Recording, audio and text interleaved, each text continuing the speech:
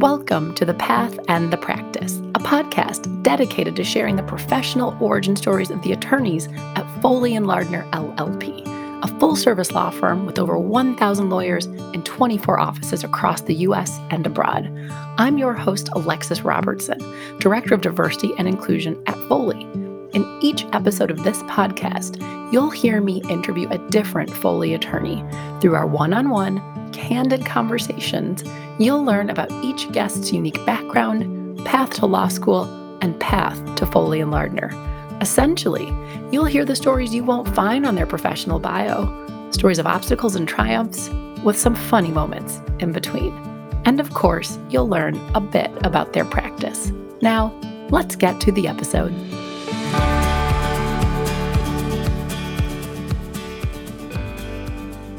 In this episode, I have a fantastic discussion with Lauren Champaign. Lauren is senior counsel in Foley and Lardner's Washington, D.C. office.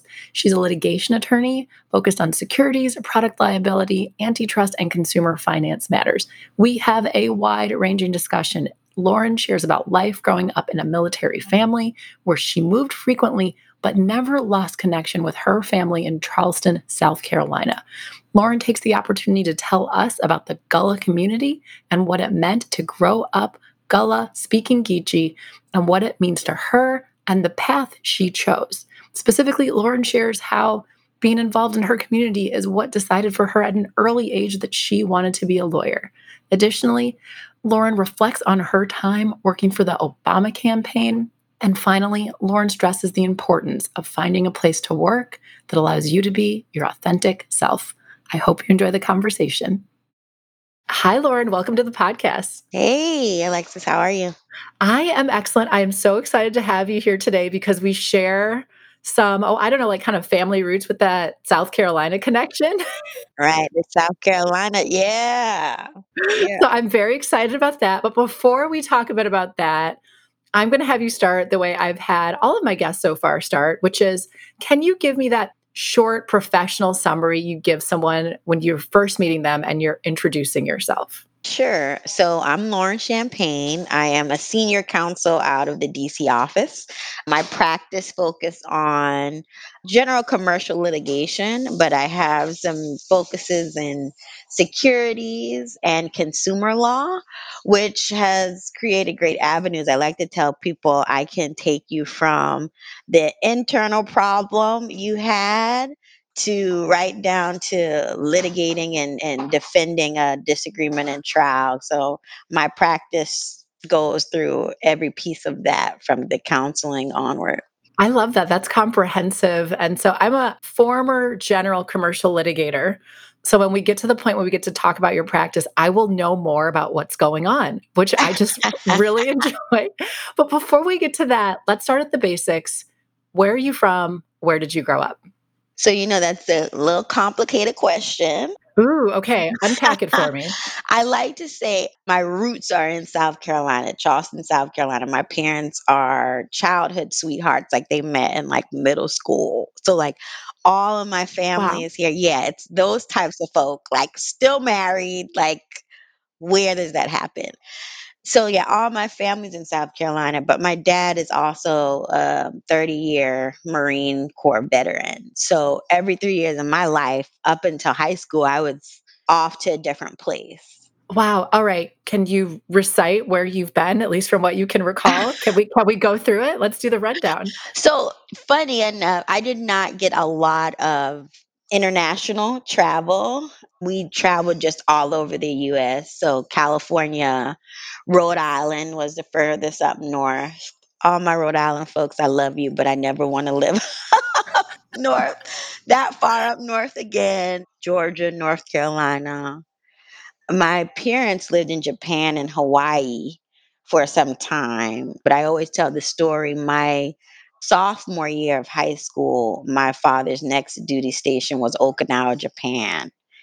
And I just had a fit. Like, there's Didn't want to no go. way I'm not going to graduate and overseas. So he left the family and went a year by himself so that I wouldn't have to spend high school in a foreign country. Do you stand by that decision now? I feel like you might have a little bit of guilt there because you said you were like, "We never went anywhere cool. We stayed domestic." Yeah, there is a little, you know what? There really is because I know some friends who like lived in Germany and had all these cool base. And now that I'm more, I mean, it's hard to say this now, but like at that time, I was very much a product of my environment in terms of like small town South Carolina. So the idea of leaving the country, as crazy as that may sound, was It's just hard. like, what? No, I'm not leaving my grandma and my neighborhood. And I'm finally at that point, we were back in South Carolina.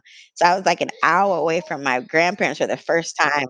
Now when was that? Is that by high school you were back? This was the high school. Yeah, we'd finally just, we were living, we got stationed in Beaufort, South Carolina. So we got stationed there, and it was my first time being close to family. And I was just, that was important to me. But now I'm like, I got to get out of the US. I want to go travel. I want to, it's a totally different person.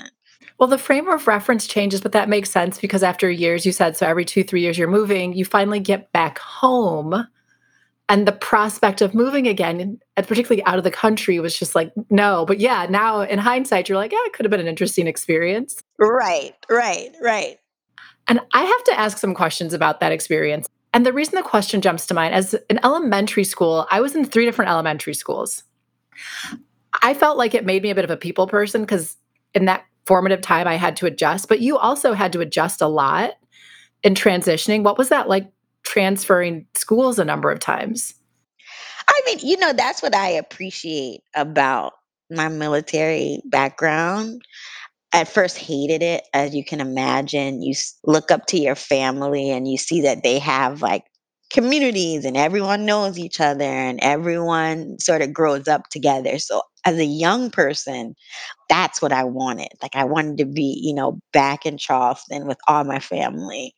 But then I realized, especially now as you get older, those were skills I was picking up that I just had no idea, because literally there were times, the Marine Corps doesn't care whether you're in the middle of the school year or whether there's no housing at the next base. So you have to live with your grandma for 2 months and then go to a school. So there were times where I was in 3, 4 different schools because I'm jumping in and out depending on whether our housing is ready, whether he has his orders or not. So, I mean, I had to learn to adjust. I had to be able to talk to people. I had to make friends. I had to be able to pick up and just go with the flow. And it still sits with me now. Like it's skills that I use right Absolutely. now. Well, and it helps create your, in a way, your superpowers and your personality Right, because you learned how to get in that new situation and get to know people. right. I didn't realize how much it helped for a law firm, because I think I came into the firm thing, oh no, you just work hard, put your head down, learn how to be the best attorney you can be, and then boom, you're gonna, rise to the top. But it's so much about relationships. Absolutely. And personally, as an African American female that happens to also look sometimes 5 years old, when I walk in the room, and sometimes this southern accent comes out. I mean, there are so many stereotypes and so many things that walk in that room with me, just because the voice, the hair, the face, so being able to talk and interact and go beyond those situations is something I Yes. just didn't realize I needed. Knowing how to get to know people. And when you said that, Right. because we're on a podcast, I'm trying so hard not to cackle in the background. You saw my face. And I did. for listeners, my intention is not to make this like a therapy session, but I will say I really resonate with a lot of what you said. It's different for me. I moved a number of times in elementary school, but my family was not in the military. But the skills for me were being the Black girl in predominantly white schools. Yes. And I was an Yeah. overweight kid too. So like my personality had to kind of be on point. And Hmm. I'm certain the fact that I do the work I do now, which in a lot of ways is that kind of cross-cultural, bridging the gap, helping others get to know, like it's a direct line from my childhood experience. So Right. it's like we Right. have each other on the couch, like we're psychiatrists right now, like, let's Yes. discuss your childhood. But no, I absolutely can, I understand what you are saying. So here's the big question. When was the seed planted for law school? Oh, since I was a little girl. I'm that kid. Oh. Like, as soon as I could articulate a career, I was gonna be a lawyer. That's it. Where did that come from? Do you even know, or was it just ingrained in you at such a young age? I think what happened is, especially if you're a young girl, and like I said, we moved around, but a lot of my experience has been grounded in the South, whether it was Georgia, whether it was North Carolina, whether it's all my family here in South Carolina. And you start to see some of the challenges African Americans face, especially for me. I'm a Gullah Geechee, from the coast of South Carolina. Wait, we have to pause there because I was actually gonna ask. I visited Charleston maybe 2, 3 times, but can you talk briefly about what that means? Like, what for someone who hasn't heard of Gullah and, Right. No, that makes sense. I said it as if that's just widely known. and for many people they may, but I would love if you could just pause on that for one moment. So it just means, especially along the coast of South Carolina and Georgia, there were African Americans that were able to retain much of their African heritage by sort of creating almost a Creole culture and language known as Gullah. And because there are so many barrier islands, I'm currently on one, Johns Island, along the coast, and especially during slavery, many of those African Americans populated the area, but they were also isolated from other people. So they were able to retain a lot of those customs and cultures that for a lot of African Americans and Black people elsewhere were not as easy or where they were able to do. So I always like to say it's like the strength of my family because despite slavery, despite Jim Crow, and you list it, they were able to continue to retain culture and identity and create something new in this place. Well, and I'm just nodding profusely as you share this. So for me, like I said, my family's from South Carolina, both sides of my family. They met at the my parents met at the University of South Carolina, but my family is one that's the legacy of slavery. Yeah, Like, if I looked farther back, I'm sure we could figure out the plantations that, my family members were on. We don't have any white people within the last 4 generations. So, like, myself, my parents, my grandparents, my great-grandparents, but when I did my 23andMe, I'm, like, 43% European. wow. Pure legacy of slavery and the intermingling that happened there, but it's just so interesting to call out for anybody who's listening because oftentimes as Black culture or quote unquote African American in the United States, we're viewed as being monolithic. Right, And that's not absolutely not the case. And we obviously share certain experiences. But I found when in visiting Charleston, the Gullah culture is that it's palpable there. Like you can really see, and it's a part of the tourism right, industry of Charleston. right. It's just sad because we are very proud. I mean, when I hear just that we would call it Geechee, some people try to make it negative, but I embrace that term, Mm, a Geechee accent. It makes me happy. If you hear it in my voice, I'm happy. But I also know that it's looked upon negatively. There's been a movement in families to sort of erase that history, or, you need to succeed, so you need to assimilate. So mhm. there's the battle between the pride and the culture. And like you said, it's a part of tourism here. But at the same time, when you enter into these families, there's a lot of wrestling with that Right, and being right. ashamed and fighting against negative stereotypes. Yep, which is so important to share. Although when I stopped you to have you explain what Gullah meant, you were in the process of saying that, at least I think you were in the process of saying that your heritage and that experience of being Gullah, being Black, being a woman, whatever it is, informed your decision and interest in being a lawyer. I think that's where you were going. That was where I was going because part of what I was seeing, for example, just like our land, because African Americans have been, at least in this area and many others, have been cut off from the legal system for so long. They weren't able to go and get their deeds properly cleared and all of these things. So as a young girl, I was seeing constantly developers try to manipulate my family's claim on their land because it was heirs property, which is easy to do. And the people I saw doing something about that were lawyers. Or when I saw discrimination happening in schools, and you read about, Charles Hamilton Houston and Thurgood Martin. I'm like, so law is a way to get at all of these different things. And if that's how you do it, That was the then key. dang it, I'm going to be a lawyer. And so that was it. That is phenomenal. I'm so glad that I asked, and like you said, since you were a young girl, so what age would you say you were when you became interested? Oh my, literally like 6 or 7. It My was gosh. so obsessive that the church, black churches, like, Yes. I would from elementary school, I'm telling you, they were calling me the church lawyer because Are you serious? yes, I was so adamant. My family, everyone that's anybody in my life knew that Lauren was going to be a lawyer. In fact, when I took a break between college and law school to work on the campaign, my dad got so mad at me because he was like, "You've been talking about being a lawyer all your life, and you're gonna throw it away for, this no-name guy, President Obama." But like,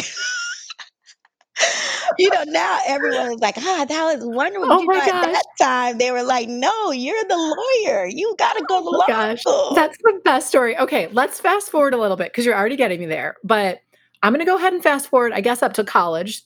Although I feel like there might be some interesting stories between 6-year-old you and you going to college. But Right. because I don't want to have a 3-hour podcast with you, which is actually what I want, I have to pick and choose. But you go to college. You go to the University of South Carolina, and is it kind of like a pre-law sort of major, or what was your focus there? It was political science. So pre-law, basically. Basically, yeah. I was told that's what literally I was told by my parents. Well, we don't know. No, I'm the first to go to law school. We don't know. But all the lawyers we know are political science majors. So I was like, okay, well, Let's do that. I'm a political science major. But it was one of the best decisions. And then law school. Did you apply straight away? Although you've already mentioned working on the Obama campaign. So catch me up. What happened there? I did. I applied right away because, like I said, it was my dream for a while. I actually thought I was going to go to Southern school because I love the South with all its good and bad. I love it. So Duke was actually my number one school. And then President Obama ran, and I read a book, and I was so inspired by him that I said, well, hey, now I'm going to apply to schools in DC because I know he's going to be president. So I'm going to do that. And then, I ended up at a Congressional Black Caucus dinner for the South Carolina. I shouldn't say congressional, I should probably say legislative Black Caucus. Mm, got it. And he was the speaker. And I ended up sitting next to who would soon be the Charleston like field director for his campaign. And the rest was history. I joined the primary, and I actually declined Georgetown's scholarship. I asked them to move me a year so that I To could wait. participate. Yeah. But the decision to be in DC was Obama, and the decision to wait Wow. a year was also Obama because I got to work in the primary. Wow. So okay. I just want to make sure I'm following. Like you said, you apply right away. Duke was the favorite, but Georgetown, because there's this Obama guy. Right. I want to be in DC. But then you end up working for the campaign. So that delays law school by about a Yeah. year. And meanwhile, your family's like, what are you doing? Right. I had already gotten into almost all the schools. I got into my dream school, Duke. I got into UVA. I had a full ride to George Washington. And I had the Georgetown. So I was already in schools. I tell this story that I actually had written a check to Duke to reserve my spot. And then in a matter of days, I got a call from Georgetown giving me a partial scholarship, which was weird because they'd already sent me a letter saying I wasn't getting one. So I got that call from them. And then I also got the offer within like the same week. And it just changed my whole trajectory. That changed everything. But then meanwhile, like you said, your family's like, what are you doing pausing this Yeah. for this guy? Yeah, they were. Especially some of my family was really supportive, like they were inspired and all of that. But there's always that fear, especially when you're working for someone who could potentially have and was ultimately the first black president. I mean, one of the first things I heard from a lot of African Americans was like, something's going to happen to him. Something's going to happen Mm. to you. He's never going to make it. And then you've given up. At that point, I had to give up my scholarship. You couldn't defer and just hold it, even though they eventually did give me back up some of that money. So they were like, "You're throwing away money for a candidate that's not going to win. Even if we all love him, we don't want him to die either." Yeah, they So, said this like, can't it happen. just can't happen. So, why are you doing it? Wow, what a tremendous perspective, though, to look back on because we know it did happen, Yeah. but wow, to take yourself back there. And then can you share a little bit about what you worked on in that year, what that year was like? Oh my gosh. It was like one of the best experiences of my life, to be honest with you. So I started in South Carolina, which was great because I got to be in Charleston and organize. So I spent almost a year because we started very early in the season doing a community organizing model where you literally went in people's homes and just talked about your story and talked about the candidate, and you built like these personal relationships and community teams that then ran the election day activities. And they were doing it. It was all volunteers, just people that were excited and motivated. And then after that, we kind of jumped primary to primary until we finally won the nomination. But it was just exciting, just around the clock. It probably was good preparation for law firm life. I was living with my parents and they never saw me because it was like in the mornings you Gone had all the time. meetings and then you were out knocking on doors and then you came back to the office and you were recording your supporters and meeting with volunteers. It was like 12, 15-hour days every day. Well, and what a special time I've noticed, and I think it's okay for me to say, I've never volunteered on a campaign, especially not at a meaningful level, but I know a number of people, particularly in the Chicago area, who were a part of that Obama, I don't know, volunteer staffer thing, whatever you want to call it, like 2008-ish. And there's a connection between all of you. Like there's this bond. It's a real bond. Yes, I can't quite put my finger on it, but most of you all know each other for whatever reason. But if you don't, you still know each other. Right. Well, I think what it is when you believe in a person that much and you agree to kind of put your life on hold for next to nothing. Trust me, we weren't getting paid much. Right. And you are doing it in the face of everyone telling you you're not going to do That's a it. bond. That's a certain type of person who's going to do that in the first place. So I think there's like a kinship there that just can't be. And I worked on a lot, even some of his reelection campaigns on and off, and there is nothing like that 2008 group of people that came together. It's just, You all know each other. You just know each yeah, other like on like I don't know, it sounds like on a soulful level. It's amazing. Okay, I'm gonna keep moving forward here. At some point, it's time to go to law school. right. So tell what happened? How did you go back to Georgetown, got some of the money back? Tell me more. I didn't always have the best experiences visiting schools, particularly as an African American prospective law student. You did not always feel welcome, and even I'm the type of person, again, this might be the military background. I'll go stop a student in the hallway and be like, "Hey, I'm a prospective student. Tell me more about your school." And some of the stories I would hear about the microaggressions and things that were happening to people just didn't feel great. But I went to Georgetown and didn't feel that. So that Right. was the first thing that made, like, It's Georgetown comfortable. a good It fit. felt I yeah. felt comfortable, and I found community there with Balsa, and I was always in, like, the admissions office. Those people. And BALSA, for those who don't know, is the Black Law Students Association, just to yeah. Exactly, and, I found a community with even the administration, like, they helped me get my first internships and things like that. So, everyone talks about the terror of Law school. law school exams and all of that stuff, which it was for me personally. I did not like law school, but the sense of community that I had at Georgetown is just above and beyond. That's so great to hear. I actually, for law school, was between Georgetown and the University of Michigan. I went to Michigan because I went to American for undergrad, so I'd already spent 4 years in DC, but I vividly remember touring the Georgetown University Law Center campus. And they have a really cool Supreme Court, like the moot Supreme Court room. Yeah, I thought was yeah, super neat to know they're like mooting all these cases and it looks just like the Supreme Court. And I also remember the dean of admissions at one point being like, of course you'd want to come here because we have this. And he kind of like motioned across the city. And I knew the city at that point. So I didn't have that as the allure, but I can understand a bit about what you're saying because I do think there's some real special things going on at Georgetown. Okay, but you start school. How was law school for you? Yeah, like you just said not your favorite, but overall, how was that experience? overall it was good. I mean, I think 1 year was transformative, as it probably is for a lot of us. You really do. People say it all the time.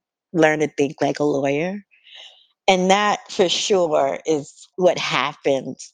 And all its prodding and pushing and driving you crazy, and all the telephones home saying, I don't think I'm gonna make it. You do come out of it with that. You already were the church lawyer though, too. You already were I thinking like a lawyer. was. That's true. That's true. I guess.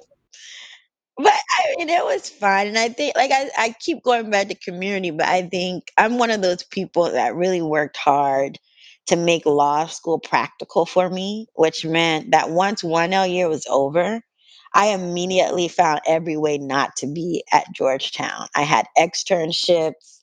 I was at the DOJ. I was at Advancement Project. I was at anywhere that would take me to get real legal experience. That's amazing. I love what you just said as I found a way to make law school practical for me. I just have to pause on that for a moment because I do think legal education has changed since I graduated, closing in on 15 years ago. But there is that component that it's very easy to just be in the classroom, very in theory. Right. So I just really appreciate you saying what you just said. Well, that's was my goal. It was just like, I don't want to be here for 2 more years of theory. I want to be a lawyer. And that childhood girl who wanted to be practicing law, she didn't die. She just suddenly was like, okay, now I have 2 years to try to figure it out and get as much experience as I can and write. And I feel like it did help. I came into the firm with, briefs under my belt. That's amazing. And like I told you before we started recording, I pull everyone up on LinkedIn. That's just what I do. You did a number of things between graduating from law school and joining Foley and Lardner. Right. Can you share a little? I'm obviously keenly focused on how eventually Foley came onto the scene, but I would love if you would share a little bit about, you graduated from law school and then what? So in between, during law school or after? Let's jump ahead to after law school. Okay. So I mean, after law school, I jumped really right to Foley. I think I had done a lot of work, and honestly, I don't know if I should say this on the Foley podcast, but I always thought I was going to be a civil rights attorney. And much of my work before that had been in that area. But then I met the Foley folks. And that is what I see, like an extern with the Civil Rights Division of the Department of Justice and all of that. Yes. Right. So when I came to Foley, it was with that vein in mind, and even after summering, I was still, "Oh, well, maybe I'll do something else," but the people at Foley and ultimately the work I was doing actually motivated me to come to the law firm, and honestly, to stay now. I've been here 9 years. But I think one of the great things Foley does is, we bring in people from every perspective, every background, political affiliation, and they still encourage you to be able to do that and still be a good lawyer. Because I don't want to say a sabbatical, but for the reelection time, I took some time off, not unpaid leave, to do that, and that was great. And I guess that would have been what, 2012? 2016?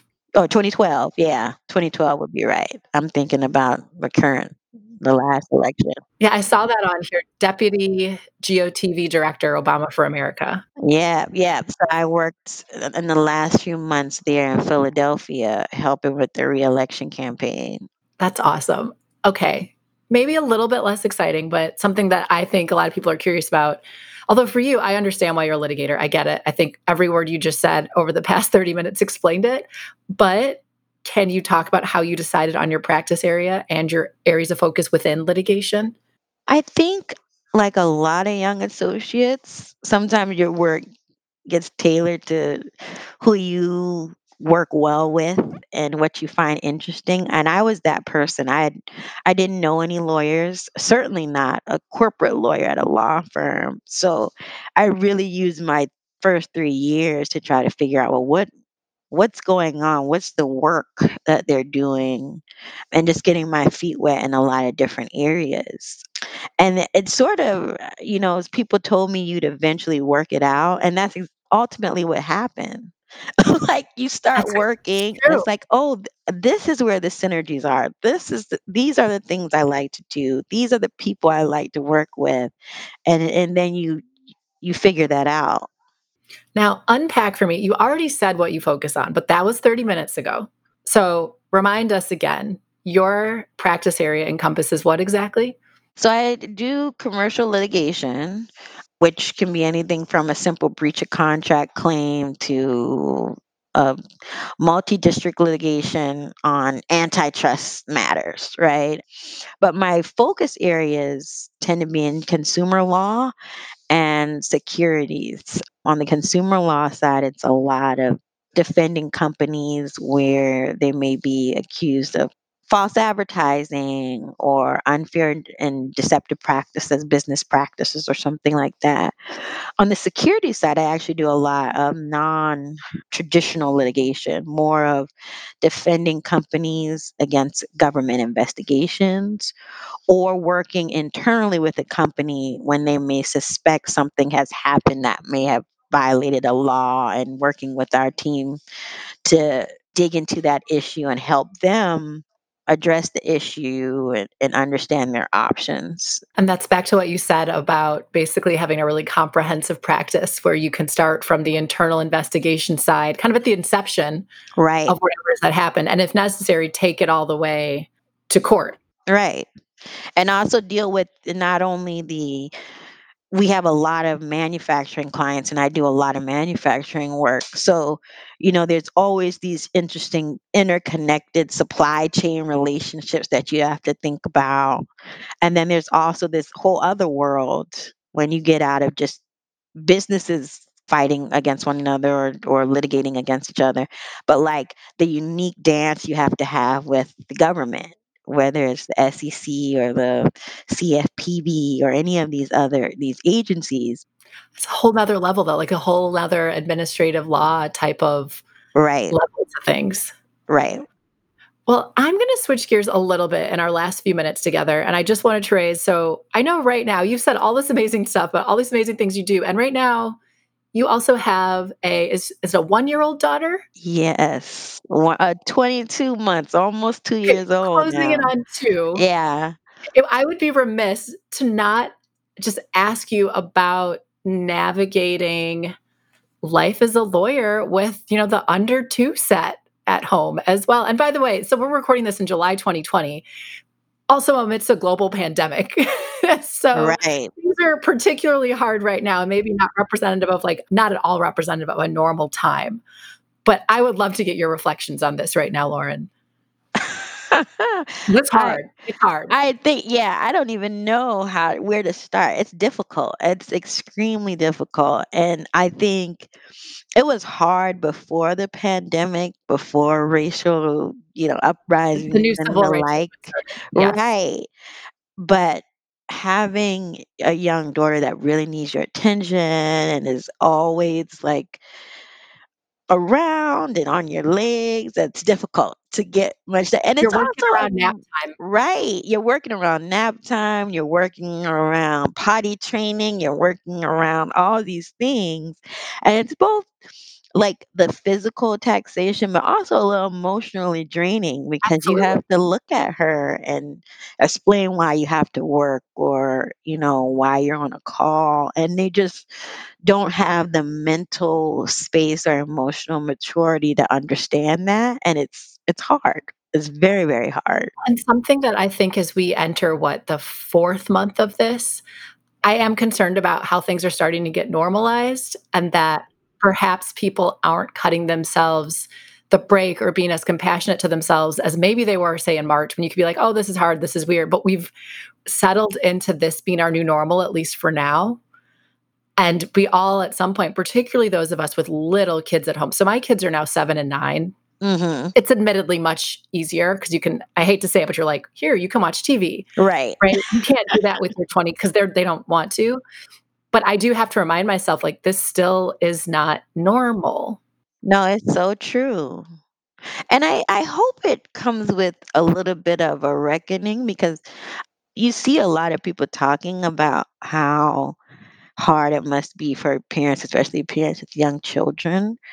But I don't think they really fully understand how hard it is to manage and do all these things from an emotional perspective. And also, what does that say about working parents moving forward, right? Because on the one side, it's hard, but on the other side, there are moments where you're like, oh, but I've had time to like cook as a family and time to sing and read to her that I didn't have as much of before. And the question is, why does it take a pandemic to allow that type of family time as well? Like, Yep. I feel like we need to reimagine what it means to be a working parent. And we need this, not only in the firms, but the country as a whole, to be thinking about the message it's sending about work ethic, about what it means to be value add in your family as Yes. well. I'm hoping that's all the types of conversations we're gonna have out of this. Well, and this level of maybe intentionality that we bring to the discussion, because as much as we talk about now, I have air quotes, return to normal, was Right, normal normal? And what of this do we maybe wanna take with us into whatever our new normal becomes? But just right, those really hard questions. And then, to bring up even more hard questions, but things that we already sort of touched on, as you said, we have had this. I'm calling it a new civil rights movement because I think for Black people in America, it's nothing that we didn't already know right. about. We were keenly aware of, but we now have this like collective awakening, I guess you Mhm. would say, around systemic racism added on top of the coronavirus pandemic. Right. And it's a interesting time to say the least. And I will narrow kind of our reflections maybe to just to law firms. But in my role at firms, I can't help but be a little optimistic that now that we have so much more attention, it means some of the things that I've, maybe been recommending for years, that whether it be related to, our firm or the industry, and I often talk about the industry and don't just kind of pick on Foley because there's nothing particularly unique about the dynamics we have. Although I do find at Foley we actually have a few more Black partners than some other firms, which is Right. unfortunate, by the way. Yeah, because it's not that many, but Right? But we do. right. But it's an really interesting time, and I know for you, you mentioned everything from, like, just the dynamics of trying to interview or just check out law schools as a Black woman, Mhm. right? And there's Mhm. just so many things that I think day to day that we will carry that maybe those in the majority aren't aware of, and now they're a little more Right. aware, Right. I guess would be the way to say it.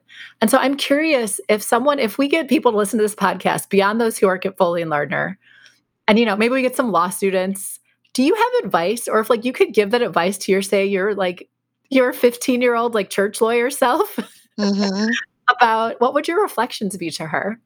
I think my reflection would be to just stay true to yourself because I think so often, especially when it comes to law schools and law firms and this idea of being a cultural fit somewhere, are sort of sometimes bending yourself backwards not to be, don't be too political. Don't wear your hair in braids. Don't wear a particular suit skirt without stockings or, whatever crazy, well, I shouldn't say crazy. Some people believe in that, but whatever. I was told that you can't wear pants to an interview, you just can't. That's what I was told. And those kind of things, I think, honestly, it's a two-way street, right? Where you are, whether that be, law school or a law firm, you have to be comfortable there. And you being your authentic self creates avenues for not only others to be their authentic self, but also to share your diversity and all the things that make you great with people that may not share your background. And I think we do ourselves a disservice if we don't do that. Because I can tell you, the things that I get praised for the most are things I learned from some of the smartest people I know, that are my grandparents and my grandmom, who some of them, because of the system, never made it out of middle school Mhm. or could never imagine being where I am today. But those are things that came from them, and those are the things that make me great. And I think, to your point about season and moment, I think those are things that allow us to really share our experiences, but really work on systematic changes Absolutely. in spaces that there aren't many of us. But if we're not being true, if we're not showing that we're not monolithic, if we're not bringing our own experience and our own strength to the situation, we've missed an opportunity. Absolutely. And then I have to ask this, and now it's going to sound like a sales pitch. So I apologize to Lauren. I apologize to the listeners, but I have to ask, do you feel like you've been able to bring your authentic self to Foley and Lardner? I do. I do. And that is not a sales pitch. That is not a sales pitch because I don't even do them. I don't know how to do it. But no, because I'm thinking like you have been able to be political. We're talking right now and you're in braids, and obviously we're like not in the office, but I feel like you are able to kind of be you, and that's amazing. It's not something that we can all do professionally. No. And honestly, it's something that I decided if I couldn't do it. Like I came to Foley, I kid you not, with a Barack Obama pin on, kinky twist in my hair, with a little bit of just a tinge of color. Professional, but still, hairstyles that I like to wear. And I did that for a reason, despite being told that you should do none of those things. I did it because I wanted to make sure I was at a place that would accept me for me and wouldn't care what candidate, what, location in the US I was from, the accent I had, anything, that they would just look at me as a potential lawyer and look at me for the skills I bring to the table. And I'm here. So I guess Foley, didn't care about all that other stuff. Oh my gosh. Well, that's amazing. I think on that note, we're going to end. I do like to ask if people wanted to get in touch with you is the best way to, check out, Foley's website, shoot you an email if anybody had questions. Absolutely. Well, all right. Well, thank you so much, Lauren, for your time. Like I said, could talk to you for hours more, but I will stop. And just thank you so much for joining me today. I enjoyed it. This was fun. Aw, thanks, Lauren.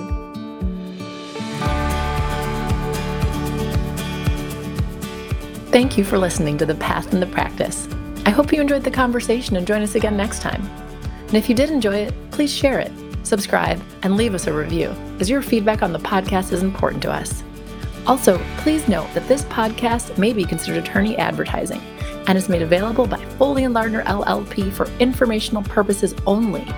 This podcast does not create an attorney-client relationship. Any opinions expressed herein do not necessarily reflect the views of Foley and Lardner LLP, its partners, or its clients. Additionally, this podcast is not meant to convey the firm's legal position on behalf of any client, nor is it intended to convey specific legal advice.